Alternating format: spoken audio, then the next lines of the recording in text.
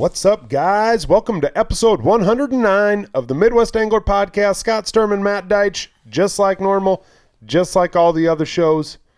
What's happening, Matt? Nothing. Nothing. Just another day in lovely Rock Rapids, Iowa. Lovely Rock Rapids, Iowa, right here.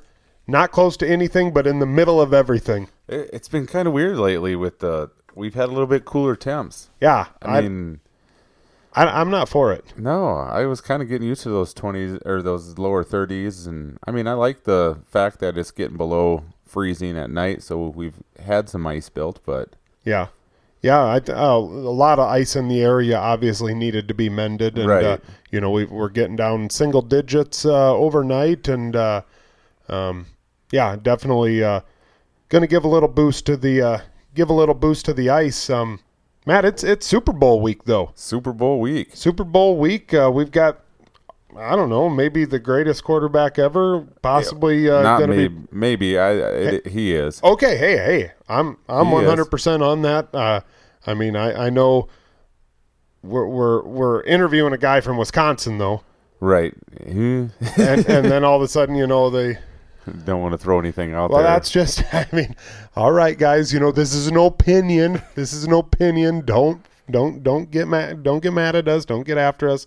But I would say Tom Brady's the best quarterback ever. I guess I wasn't alive to see Bart Starr play, and Johnny Unitas and whatever, but Can't argue with his success. yep. And now he's Did I say Brett Favre or did I say Tom Brady? Tom Brady?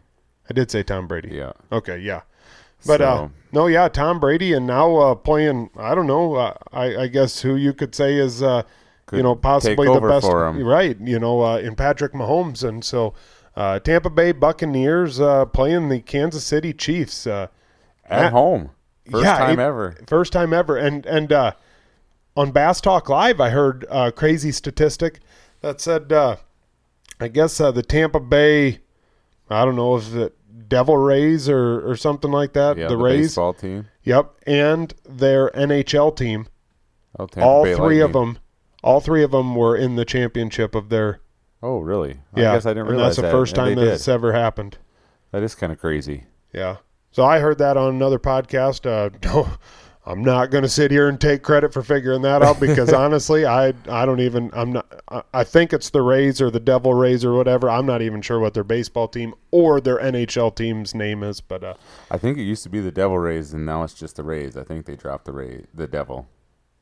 I guess if you're going to drop anything, it may as well be the Right. Devil. Huh. But no. Who you got? Oh, man. You know what?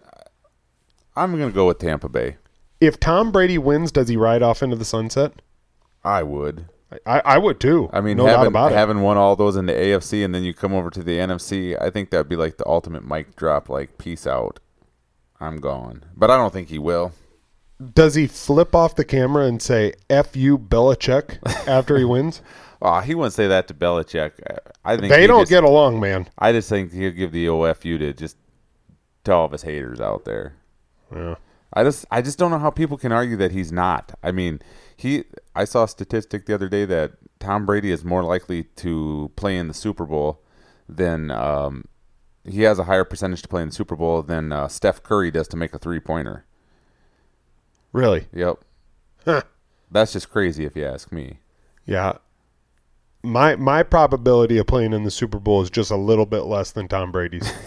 Mine too. I'm close. Although I think my probability of playing in the Super Bowl is probably better than your probability of playing in the Super Bowl. I guess there's got to be a ball boy. There's got to be a ball boy. Hey, I'll take it. I'll be the guy that squirts the water boy. I'll be this running up the guys. You need water? There you go.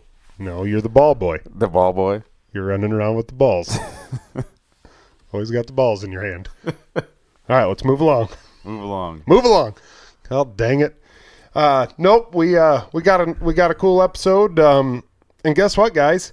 It's officially open water season. I believe that there was a Toyota series that officially kicked off this last weekend, and in celebration of that, not in celebration that ice fishing's done, because we're still ice fishermen whatever. We'll be walking on water for a while. Yep, that's right. But we've got a bass fisherman on.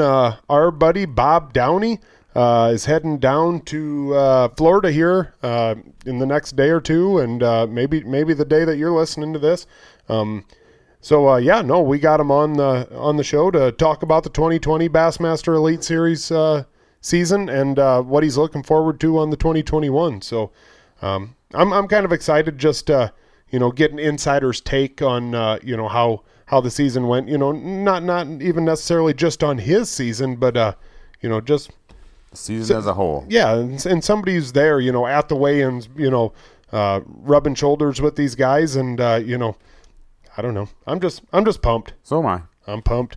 So I guess with that being said, we're going to get over to Bob. And about to start his 2021 season is Bassmaster Elite Series angler Bob Downey. Bob, how we doing? I'm doing good, guys. How are you? Really good. Good to have you back on the show. Yeah, thank you. Thanks for having me. Yeah, Matt was saying 1 year ago yesterday we had you on the show, and that time I think you were someplace maybe outside of Nashville or something, heading down to Florida, maybe getting ready for the St. Johns River. Is that right? Yep, that's exactly right. So I think our tournament started down there just a few days earlier, or maybe the week before it's scheduled this year. So I'm leaving probably Monday, Tuesday next week. I think that's like the 2nd or 3rd of February, and I'll be headed back down there. Right on. So when you get down there, you can't actually go down and fish the St. Johns River right off the bat. It's off limits, correct? That's correct. We can't start practice until February 7th this year, and we've got a 4-week off limits period preceding that practice period. So I just got a new boat a few weeks ago and have 0 hours on the engine. So I'm going to get down there a couple days before practice starts and make sure I get that engine broken in and work out any sort of kinks, rigging wise. It should be good to go, but you always kind of want to be prepared so you're not worrying about that stuff during practice. Yeah, no kidding. That's one of the extreme disadvantages of the northern anglers. It's not there's a lake that you can just go quick, drop it in. No, definitely not. We're at a disadvantage up here with that. So, you could go to the Mississippi River, but then you'd be dealing with salt and ice and a bunch of that stuff. So I just assume head to some warmer temps and get that out of the way down there. Yeah. Now, Bob, let's talk a little bit about last season. Mercer started calling you Old Bob Downey. Do you like Old Bob Downey, or is it something that it's like, oh dang it, I wish he called me something else? How do you feel about it? I don't mind it. It's one of those things where you're probably better off steering into it rather than steering away from it, sort of thing. If he gives you a nickname, it's hopefully a good thing. I think some of the guys at Johnson Outdoors came up with it, and Mercer kind of took it and ran with it, and it's fine. I'm not like crazy about it, but I also don't hate it necessarily. So I suppose it's better to have one than not, I guess. Right. It's young Patrick Walters, and then it's Old Bob Downey. Yeah. Oh, man. Yeah, I definitely think you're right. I think it's way better to just go with it, and really, there's probably a lot worse nicknames out there.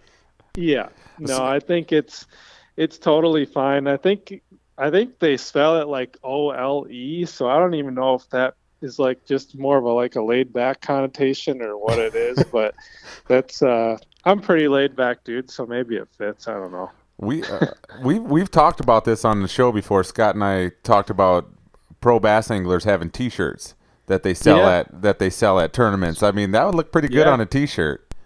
Yeah, could get some merch going or something like that. You need to, either that big 6-pounder that you caught on the final day, like when you're setting that hook, that'd be a pretty cool, like the silhouette of that. Or I think you had a picture on your Facebook page that somebody had taken at one point in time, and your boat is like just straight up and down. It's like right when you throttled down. Do you know that picture? That's a cool picture. Out on Lake St. Clair, I think. Yeah. I think that's where it might be. I can't remember. They send us a lot of them throughout the year, but I'm guessing that's maybe the one you're thinking of. Well, I'm just saying, if you are at all thinking about making old Bob Downey T-shirts, I guarantee you I'll buy the first one. I'd probably buy the first 3. That sounds good. Yeah, I might have to think about that. Heck, I might just fund this dang thing and not just send them over to you. There you go. Yeah. Awesome. Yeah. So that sounds good. So, Bob, let's talk a little bit, about the 2020 season and maybe pre-tournament or not pre-tournament, but pre-tournament day routine. Are you the type of guy that's waking up and like first one at the boat ramp and can't wait to get out on the water? Are you making big breakfast? Are you stopping at a gas station? Are you meditating? What are you doing? Yeah. So. For me, I don't need to be the first guy at the ramp, but I definitely don't like to be the last one. So I like to get there at a pretty decent time.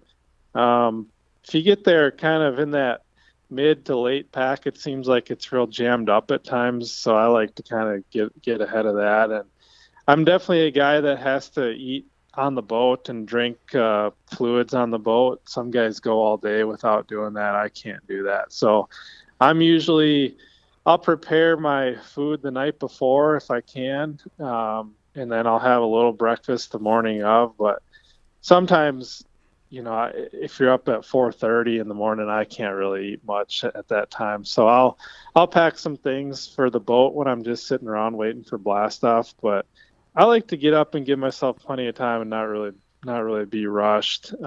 Try and gas up the boat the night before and kind of get my ducks in a row the night before, so I can kind of just ease through my morning and not really scramble around too much. You bet. Can you get a lot of sleep the night before a tournament, or is your mind going 100 miles an hour like a lot of people?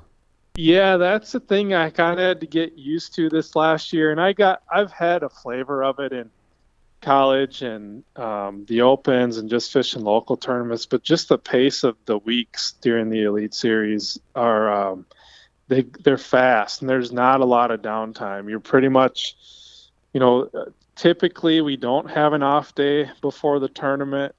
So you have like a Monday, the first one we will, because we got to do all of our kind of headshots and preseason stuff. But most tournaments, it's a Monday, Tuesday, Wednesday practice, and then tournament Thursday, Friday, Saturday, Sunday. And so you're going hard in practice, and you're trying to get back. You're back about dark each night. You do what you need to do with the boat. You get a little something to eat, make sure everything's getting charged on the boat, and then you try and get some sleep. And some nights are easier than others. It seems like, I don't know, it seems like sometimes if you have a real good practice, it's harder to sleep because you're kind of anticipating what's going to happen. And if it's kind of been a mediocre one, you're not as wound up about it. So, I don't know. I get a decent night's sleep. I do the camping deal. I've got a truck camper, so I kind of have my own routine and usually a pretty quiet space and not really bothered by, if you're at a hotel or something like that. So camping has definitely been something that I've really enjoyed. You kind of get your own space, your own routine, and that helps me at least to get a better night's sleep for sure. Now, you talk about the truck camping, and a lot of people are doing that now, and your first year doing it, is there something like going into this year that you didn't necessarily have, like that's like, man, I really need that packed with me this year? Like, this is a necessity. I never had it last year, and it's going to make my life a whole lot easier. I got a new mattress for the camper, which I'm really looking forward to. Last year, I just slept on the factory one that came with it, and about halfway through the year, it was shot. And so they don't, which is kind of normal. I don't think they put a great mattress in those things. So I'm actually really looking forward to a nice new mattress. Hopefully that'll provide some better sleep. But you kind of do, nothing really sticks out to me in terms of like something I've added. I guess you kind of figure out little efficiencies here and there, and to make life on the road easier. I mean, the biggest thing is just kind of being prepared for all situations, having the right tools to fix something if you need to fix it, and making sure you're doing your maintenance on your truck and that sort of thing, just to alleviate as many problems as possible. How many miles did you put on last year? I bet I put on like 25 to 30, it's not crazy, but there's guys that are putting on 40 to 45, 50 a year. I didn't do that much. I pretty much was going to the events and then I'd come home. I wasn't really driving around all over after the tournaments. I'll do a little bit more of that this year, just the way that our schedule lays out. We've got more tournaments that are like not necessarily back-to-back weeks, but we'll have one tournament and then a week off and then another one. So there's like 2 within a 3-week period. So there's going to be a lot of 1-week breaks this year in our schedule. And so I'll probably be going to other lakes during that 1-week break this year. So I could foresee putting on more miles this year. Right, right. Now, Bob, the 2020 season, I guess we don't really need to beat around the bush. It didn't start off probably as hot as what you wanted to. You definitely had your ups and you had your downs. And it's a rookie season. That's just how it goes. But that 82nd place finish at the St. Johns River last year. What's going through your mind as you're leaving the St. Johns River? Are you thinking, holy moly, maybe the Elite Series isn't for me? I mean, was it like, hey, I just got into a bad rotation? What's going through your mind? Yeah, last year, the first event, if you look at the weights in general, it was a tougher St. Johns River than it had been in prior years. So number one, it was a tougher bite. And day one, I had 6 keeper bites and I landed 4 of them. So I should have had a limit. I didn't execute well on 2 bites. And in a tough event where you're not getting many keeper bites to begin with, execution is magnified a lot more than, if you're up on Lake Champlain and you're catching 30 keepers a day sort of thing. So that was kind of the pretty much the big thing for me was execution, because then on day 2 I had 4 keeper bites and I didn't put a single one in the boat. And about midday on day 2, after not executing on my first 3 bites, the wheels really started coming off. And I mean, I got spun out like the last 2 hours of day 2. Just I really in past years have been fortunate, knock on wood, my execution is usually decent. I haven't really had kind of the lost fish stories that a lot of guys talk about. And that first one really bit me last year. And I kind of got it figured out more throughout the year and didn't really I kind of got those demons out of the boat and really didn't have any execution issues most of the rest of the year. But that first one was pretty bad. And I don't know if part of it was that it was just so much of a grind. Being my first elite event, kind of worrying too much about what other guys were doing and not so much like what I was supposed to be doing, was one thing that I look back on. And I hate to make excuses, but I just didn't adjust properly, really. I mean, if you followed the event really closely, basically the first 2 days got canceled. Right, the wind. Massive southern winds, and that river flows south to north. And so what it did is it blew all the water out towards the ocean is what it did. And so a lot of the backwater shallow areas where we had located fish had dropped like 1.5 feet, 2 feet due to that wind. And there was a full moon too, so the tides were a lot higher at their highest point and lower at their lowest point compared to what they normally would be. And I had one area, and I'm looking forward to going back to it this year. We'll see if we have stable water conditions. But I literally watched 20 to 25 pounds of bass just swim around me both days 1 and 2, and I couldn't get them to bite. And I don't know if it was because that water dropped over their head and they're so skittish, or what the deal is, but feel like I tried every trick in the book: bomb casting, weightless Senkos, drop shot, just real finessey stuff, and I couldn't get anything to bite it, to the point where eventually I had to just leave because it was so maddening just watching them swim around. Yeah. So there's those sorts of scenarios too that you don't really hear about when someone has a terrible finish, that maybe they were around them, but it's just a matter of figuring out how to get them to bite, and I couldn't get those suckers to bite. So yeah, there was a combination of a number of things, and it was an interesting event. I mean, I'm trying, going into this year, you try and kind of put those bad thoughts behind you and try and just go at it with a clean slate and maybe change your approach a little bit and hope for the best. So we'll see how it goes. Right. Yeah, that's what you got to do. Now, would you say that day 2 afternoon, was that your lowest point of the season, or did you have another day that for sure was? 100%. Yep. I learned a lot that day. I learned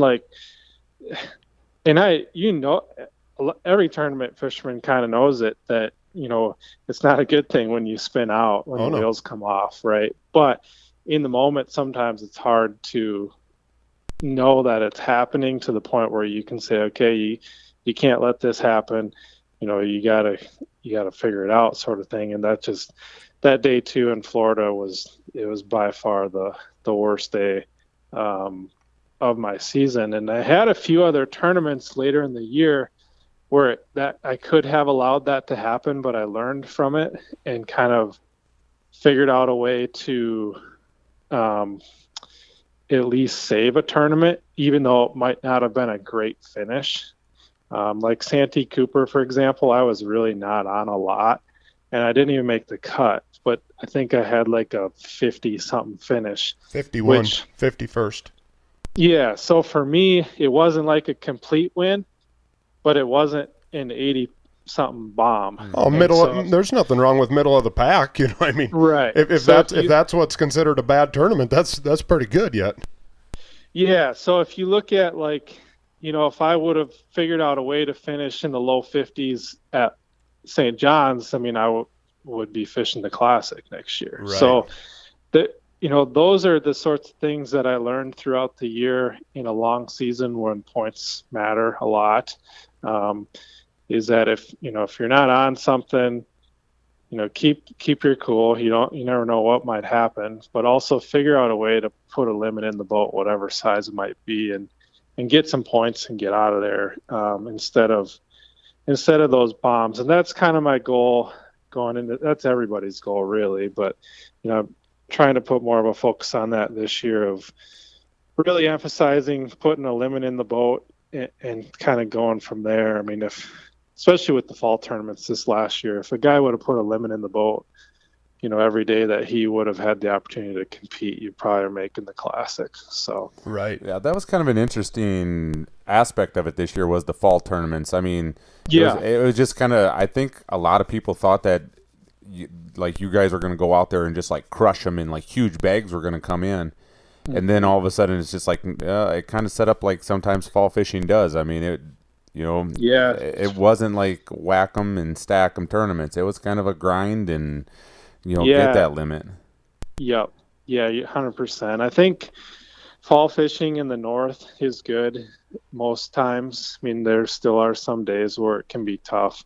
But I think for the most part, in Minnesota, Wisconsin, if you went out to New York, Michigan, you're going to have pretty good fall fishing. And I think you can have good fall fishing windows and opportunities in the South too. But as we saw, with Patrick Walters, I mean, but when we were at Gunnersville and Chickamauga and Santee, we were kind of in that early fall transition still, where like the frog bite on Gunnersville, I think everybody was expecting that to be really good, and it wasn't.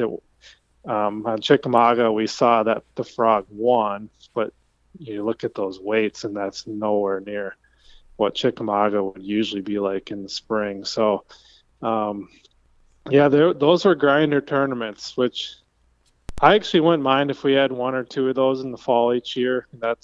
when I won on Grand Lake. That was kind of during that time period, and I don't mind a few grinders. But, man, when we had 4 in a row, I think everybody was exhausted and ready to be done. Yeah. So no doubt about it. When you consider you getting 6th place on Gunnersville there, and only 58 pounds, that's really pretty wild. Yes. That's something that's normally way higher than that. And yeah. Would you say that would be the highlight of your year? Yeah, I would say so. That and St. Clair. St. Clair was a fun tournament, but Gunnersville was, I just felt so much at home there. I was basically punching, it was hydrilla. There was some milfoil mixed in, but it was mainly hydrilla mats. And I'm just so comfortable doing that around the house in that, early September period back home here when those fish kind of start transitioning shallow and they get under that matted vegetation. And that's pretty much how I wanted to fish that tournament at Gunnersville going into it. I wasn't sure if it was going to really play, but ultimately, I think if I would have executed on everything, there's a chance you maybe take 2nd or 3rd. And I had one fish miss my frog that you could see the whole head come out of the water, and it was at least 6, maybe 7 pounds the last day. So there was, if all the stars aligned, I think that was the winning area. But I shared it with one other guy too throughout the tournament, and I can't complain about a 6th place finish though. Oh, no doubt about that. When you drove away from there, when you drove away from Gunnersville after a 6th place finish, did you have a certain sense of satisfaction? Like, okay, I've proven to myself, I've proven to my family, my friends, the other Bassmaster Elite Series competitors, that I belong here. Yeah, it gives you confidence for sure. It gives you the confidence that you can trust your own abilities. Really, is kind of what it does for you. And, allows you to go into the next event or other events or this season coming up, knowing that, you can excel against this field based on your own abilities and your own instincts. And so it definitely allows you to kind of take another step forward and not really think, the thought of whether or not I can compete with these guys or have a good finish against them, kind of, that's not even really a part of your thought process anymore. So that allows you to be more comfortable with the whole process and just have more confidence, which in turn for me, that's when I kind of just do my own thing and don't really, I don't really talk to a whole lot of other anglers or share information.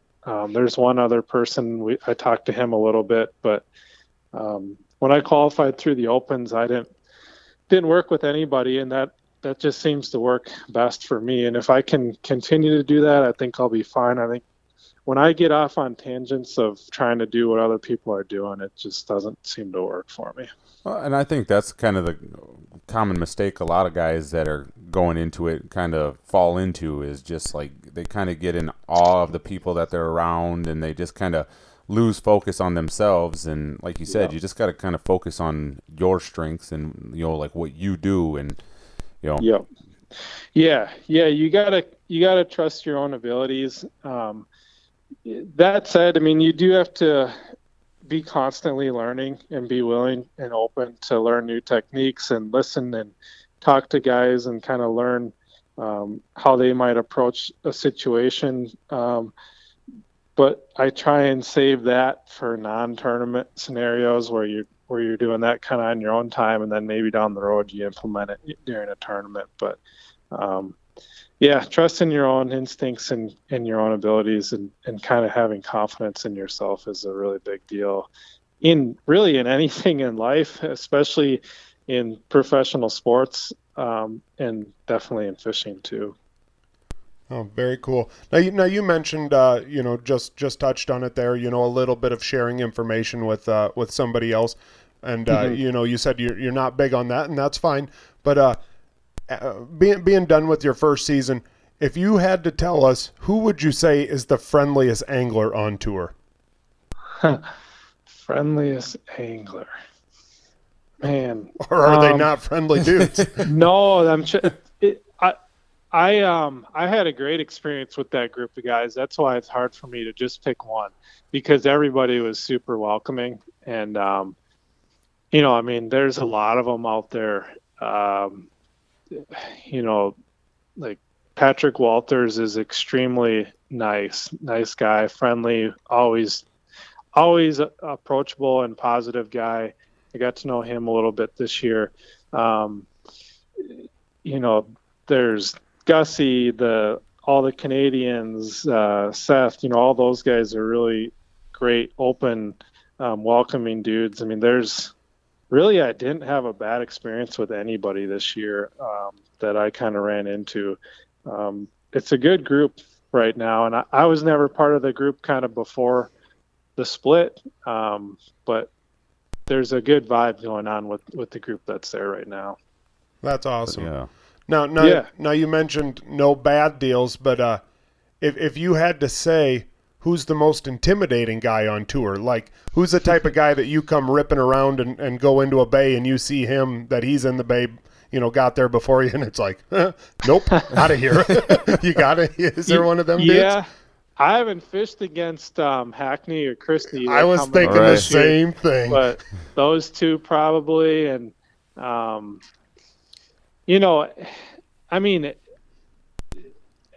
the guys have the ability to they're all great anglers, so they're all kind of can be intimidating in their own way. And one thing I really learned from just throughout the year, just to kind of help me from a mental standpoint, was you got to respect the guys because they're all extremely talented, but you can't really be intimidated by them. And if you're intimidated by them, it doesn't really allow you to do your own thing. But that doesn't mean you don't respect them and treat them how you would want to be treated on the water. So I think if you can kind of keep that in mind, it helps for yourself to kind of do your own thing, but also be respectful to everybody out on the water too.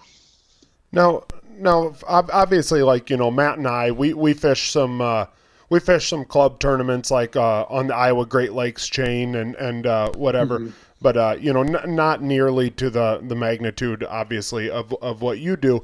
Mm-hmm. Now, say you do, blast off and you get to your spot and you go into a pretty good sized bay and there's somebody else in there or whatever.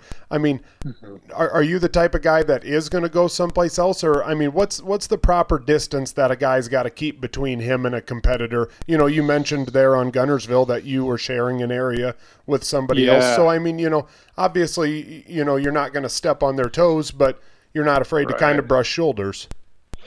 Yeah, I don't mind fishing.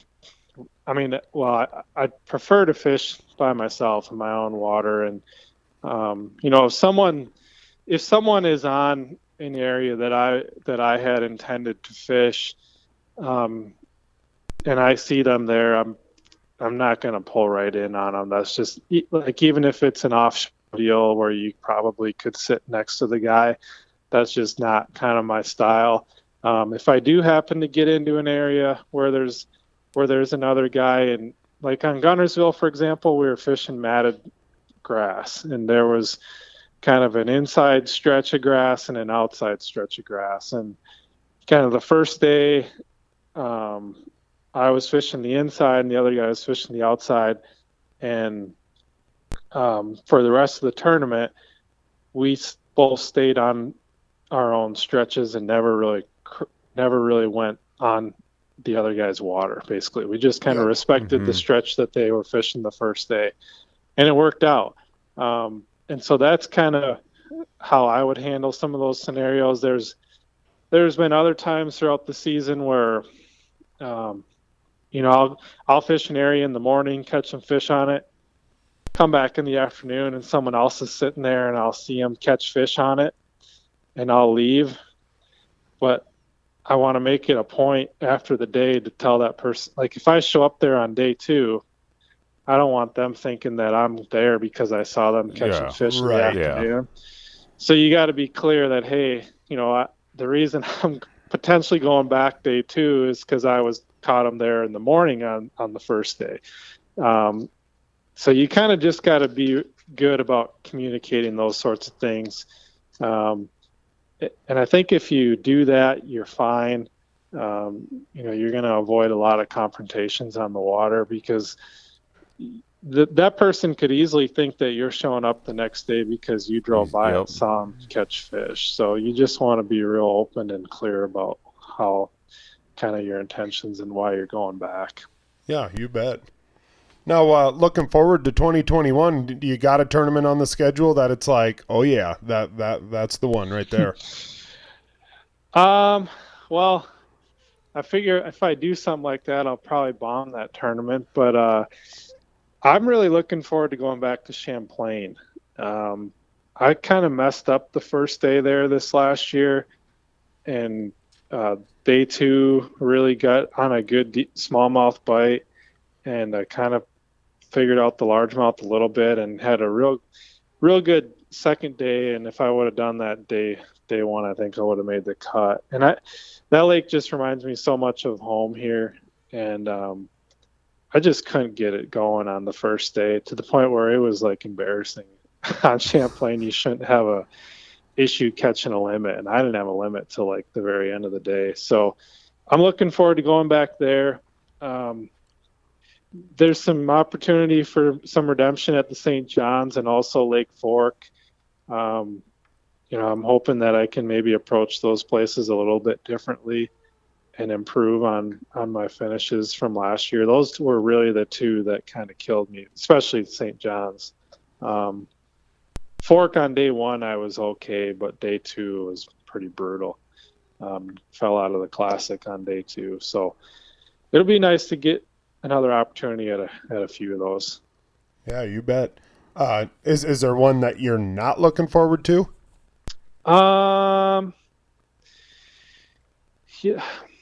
I don't know if I'm like not looking forward to this Sabine, but I think this Sabine, I think the numbers are decent, and from what I've heard, the size is getting a little bit better. I don't know if I'm going to have an opportunity to go down and pre-practice there. So that one is kind of a wild card. For me, a win there would probably be making a cut, top 50 cut. This year gets paid $10,000 with the field size that we have. So that one will be interesting. The St. John's is going to be interesting too. I hate to say that I'm like not looking forward to going there, because it's either going to be super tough again, or a light switch could go off, and it could be like the year before when Clun just crushed them. And really everybody crushed them. So that one's going to be really interesting. If we have stable weather, warming conditions going into it, who knows? It could surprise some people. We'll see. I think this is going to be your year. I really do. I think you had your 6th place finish. You had a 15th place finish. I think mentally, I think you're probably in the right spot, and I think this is going to be the year. I think you're going to do well. I'm hoping you do well. Yeah, thank you. I hope so too. I feel like I learned a ton last year. It's weird. I've tournament fished since I've been 13, 14 years old, and you think you've kind of have experience and you've seen a lot of things, but the Elite Series is just a different level. I mean, I learned so much last year and progressed as an angler probably more last year than I have, in any other year before. So hopefully I can take some of that experience and build on it this year and keep building confidence and try and make something happen. Yeah, you will.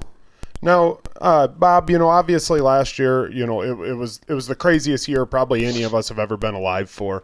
Was sponsorship, was it tough, going into this year? I mean, are you keeping a lot of your same sponsors? Did the crazy year, kind of force a couple sponsors out? What's your sponsorships looking like this year?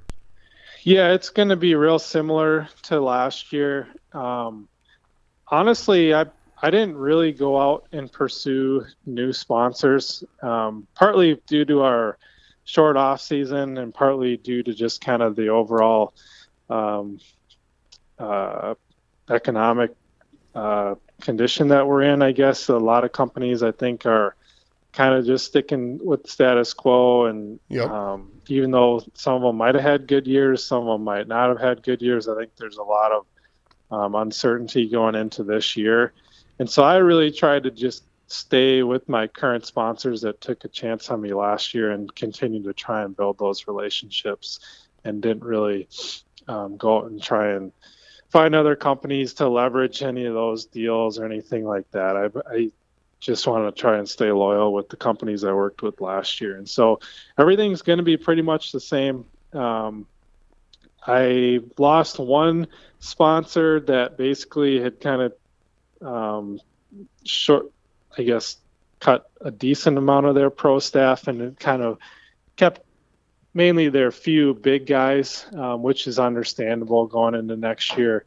And otherwise, I'm pretty much going to be with the same companies. So looking forward to continuing to build those relationships. And it made it a lot easier to like design the wrap and the jersey and pretty much have the exact same thing as last year, which made it a lot less stressful in comparison to last year. You talk about a short off season. Was it weird for you? Did you used to do a lot of did you do a lot of shows and go to those, and with like none of them going on this year, was it a little weird? Did you have a little bit more time for your off season? Yeah, so honestly, before I qualified for the Elite Series, I had like 0 sponsors, and so I really didn't work any shows before I qualified, and that I kind of just approached it on my own dollar and paid for it by myself.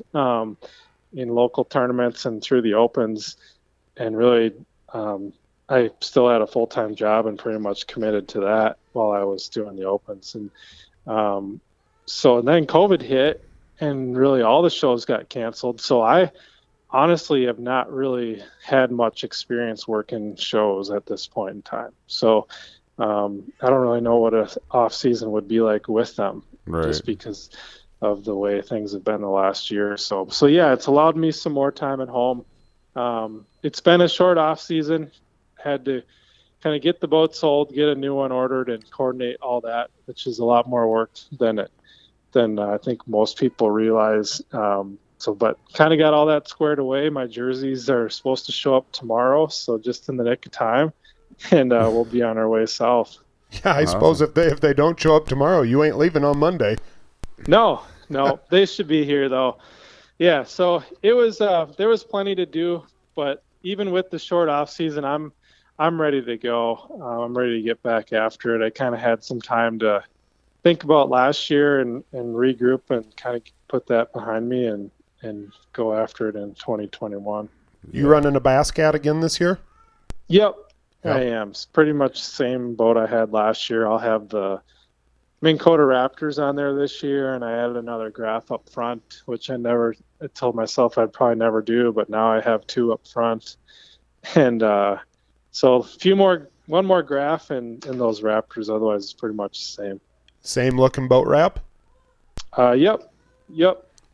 Same boat wrap. I noticed that you hadn't put one on the Facebook page yet, and I loved your boat wrap last year. I thought I kind of like the natural colors and whatnot, and that's kind of what I was going for. Yep. Yeah. No, I enjoyed it. So I'll probably have some pictures or video of it here before we get started in Palatka. Awesome. Yeah. So we appreciate you taking time to sit and chat with us. And man, we wish you good luck this year, and hopefully you crack a dub, and then we'll have you on again. That's right. That sounds great. Well, thank you guys for having me back. I really appreciate it. Yeah, safe travels and have a great season. You bet. Thanks, guys. We'll talk to you later. See ya. All right, bye. And that was old Bob Downey from Hudson, Wisconsin. Wisconsin. If you were Bob Downey and you could go and get any Wisconsin, I mean, I feel if you're from Wisconsin, like you got to get some Wisconsin sponsorships. Like, I mean, you either need a cheese company, Spotted Cow beer. You got to go Johnsonville Brats. Like, You get meat, cheese, and beer. That's Wisconsin. That's set. Wisconsin. That sounds like a good weekend right there. Survival kit. I think they give you that at like your baptism in Wisconsin. Yeah, that's the kit you get. Yeah, we asked him about breakfast, but I guess we never really asked him. He does the truck camping. I mean, I bet you he's stoking a fire at night and he's having himself a couple of frickin' old Milwaukees and probably a Johnsonville brat and right. some local Wisconsin cheese. Well, if you were a professional angler like that, would your morning ritual be a big breakfast, or would you be sleeping on the front deck by 10 o'clock?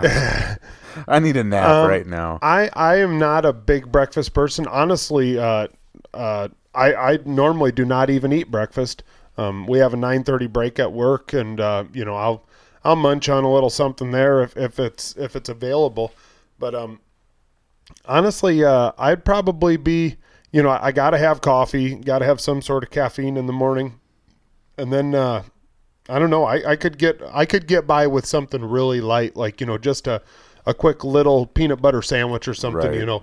Cause I think you got to have something in your stomach, while you're out there, you got all day. And it's not like the second you get in, like, I'm going to quick, grab myself a burger and head to weigh-ins. By the time it's all said and done, it's 4 or 5 in the afternoon, and then that's when you stop at the gas station or something, or you go order something somewhere, and your eyes and your stomach are, like, we need a lot of it, and then you just gorge yourself. I don't think people truly take into consideration how much of a grind it is to go 3, possibly 4 days in a row of early in the morning.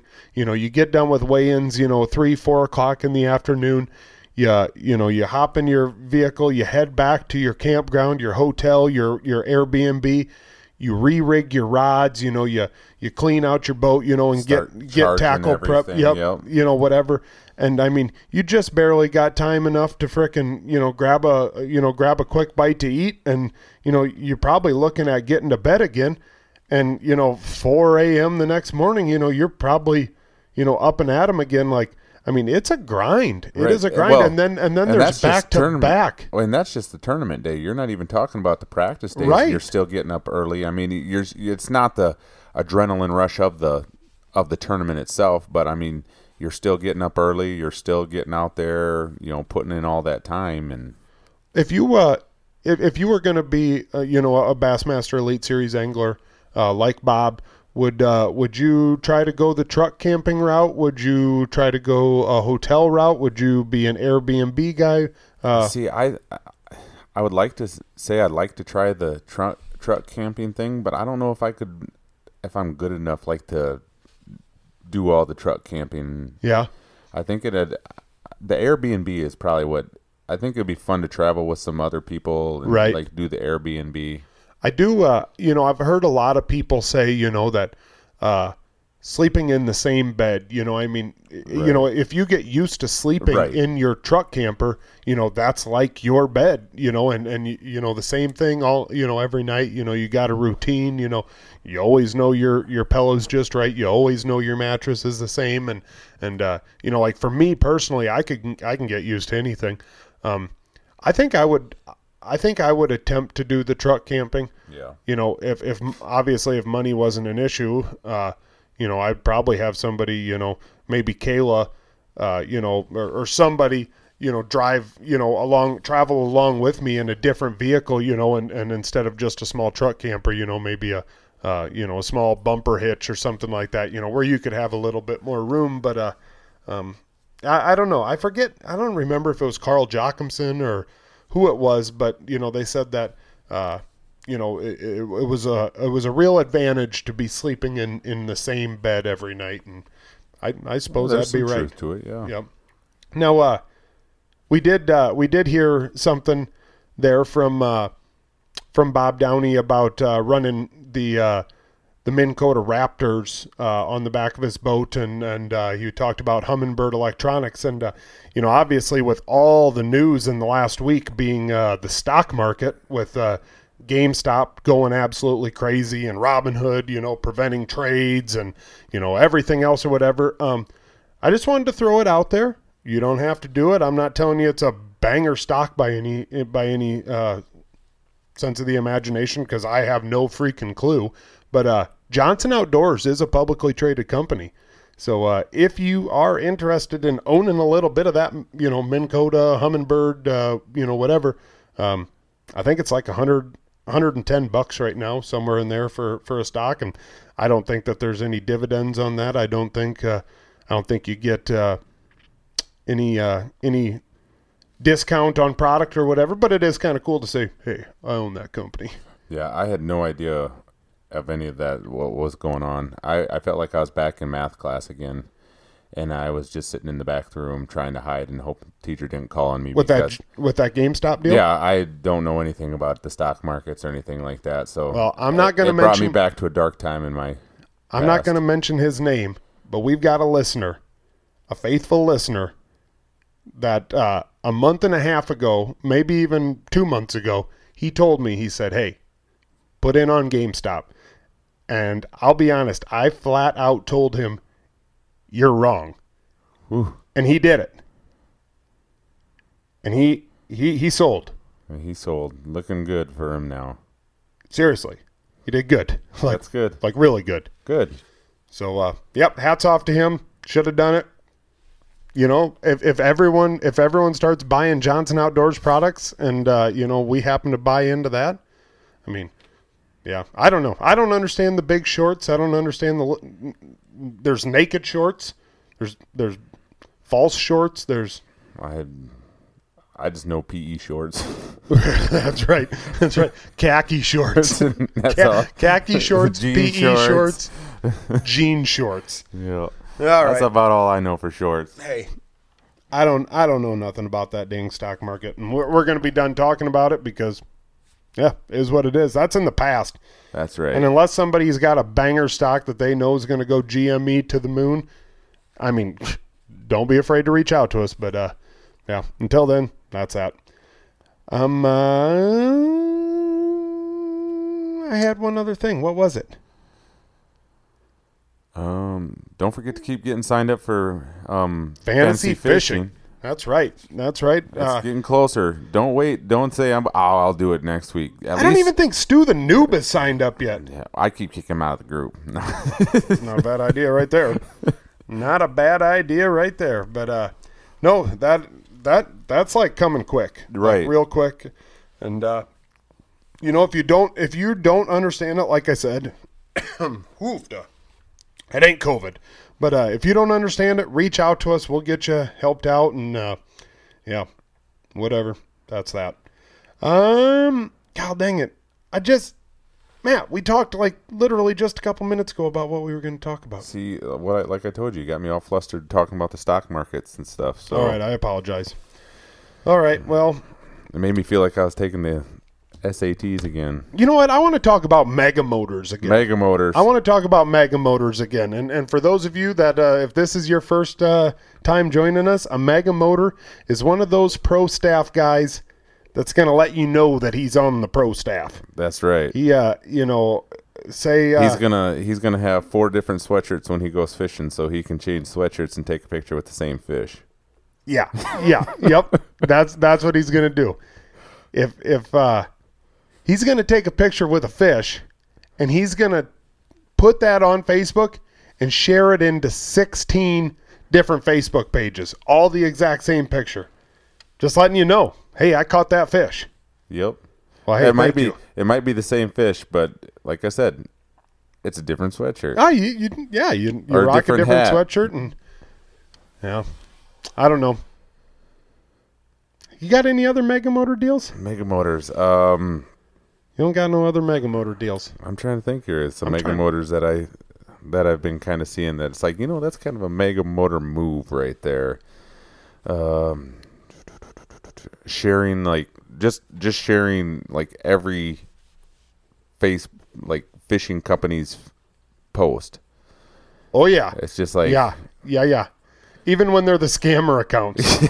Like obviously if you're on Facebook, you've realized like here in there's the last, been a ton of like what the heck is going on? It's like every 2 weeks you get like a friend request from Clam or Striker, something like that, and it's just like JT Outdoor Products. It's just this isn't. Yep, and all you got to do. It's hard to keep those keep getting mixed up with my other ones. These beautiful looking women that are like adding you, and they don't have any. Those are for real, Matt. Those are for real. You get a podcast. Every one of those. All you got to do is send them your credit card number, your social security number. I don't know where they keep finding me. I mean, we don't have any mutual friends or anything, and they just find you. Well, they just go scrolling, and they're like, "This dude's ugly, and he'd be a sucker." That's what happened. Sorry. Take my money. Oh man. I mean, I'm still waiting. I'm still waiting for the money that I'm going to inherit from my dead ancestor in Nigeria. So right. Yeah, you didn't realize that you were. I was related to a prince. Yep.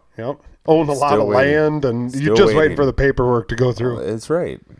I keep sending them money, and one of these days it's going to pay off. Well, I keep sending them too. Maybe we're related because I'm related to a prince over there too. I am a prince over there. All right, Matt, you got a good news story? I do. All right, what you got?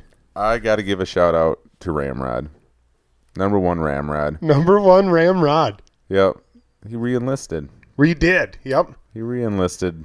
Our dog into the guard. So trippy Ramrod, stupid dumb Ramrod. Number one Ramrod. He's what is he? Is he 5 years in, and then now he re-enlisted for another 6 years? Something like that. I think that's what it is, and it's getting actually fairly close. We're into February now, and I believe Ramrod's going to get home like at the end of April, so 2 months away, and the old Dripster's back stateside. Oh yeah.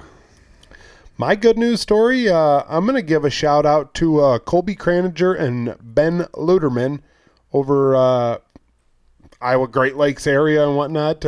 They've been doing the Ultimate Panfish League. They've been fishing the NAIFC, and they catch them. Yeah, they haven't finished out of the top 5 in any of the tournaments. Yep, wherever they go, they catch them. And, we talked to them over at the Stands Ice Season kickoff, and good dudes, spectacular dudes, and they said they were going to go hard at it this year, and they're putting in work. Yep, they're doing a lot of traveling and doing the pre-fishing, doing it right, and I want to give a shout out to those guys. Hell yeah, brother! Keep getting after it.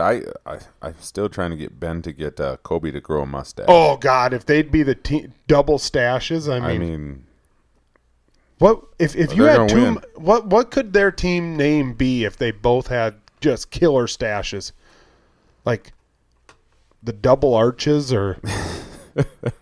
Come on, think, Matt. Let's see here. What would a good name for two? Can't be the lip rippers. It could be. I mean, the lip grippers, something like that. Yeah, we'll have to come up with something. Yeah, we're going to come up with something. They don't even. I doubt either of them listens to this show, but either way, we're coming up with a name, and yeah. Alrighty, well, I guess we normally end the show after the good news stories, and so I guess we're going to do that again. That's episode 109. Stick with tradition. Stick with tradition. Episode 109. We will. See you next week on 110. We got some good guests. We've got some ideas here on some guests. A couple guys that I know will do it. All we got to do is get a hold of them, and it's got to work out. We could potentially have something really cool here coming up.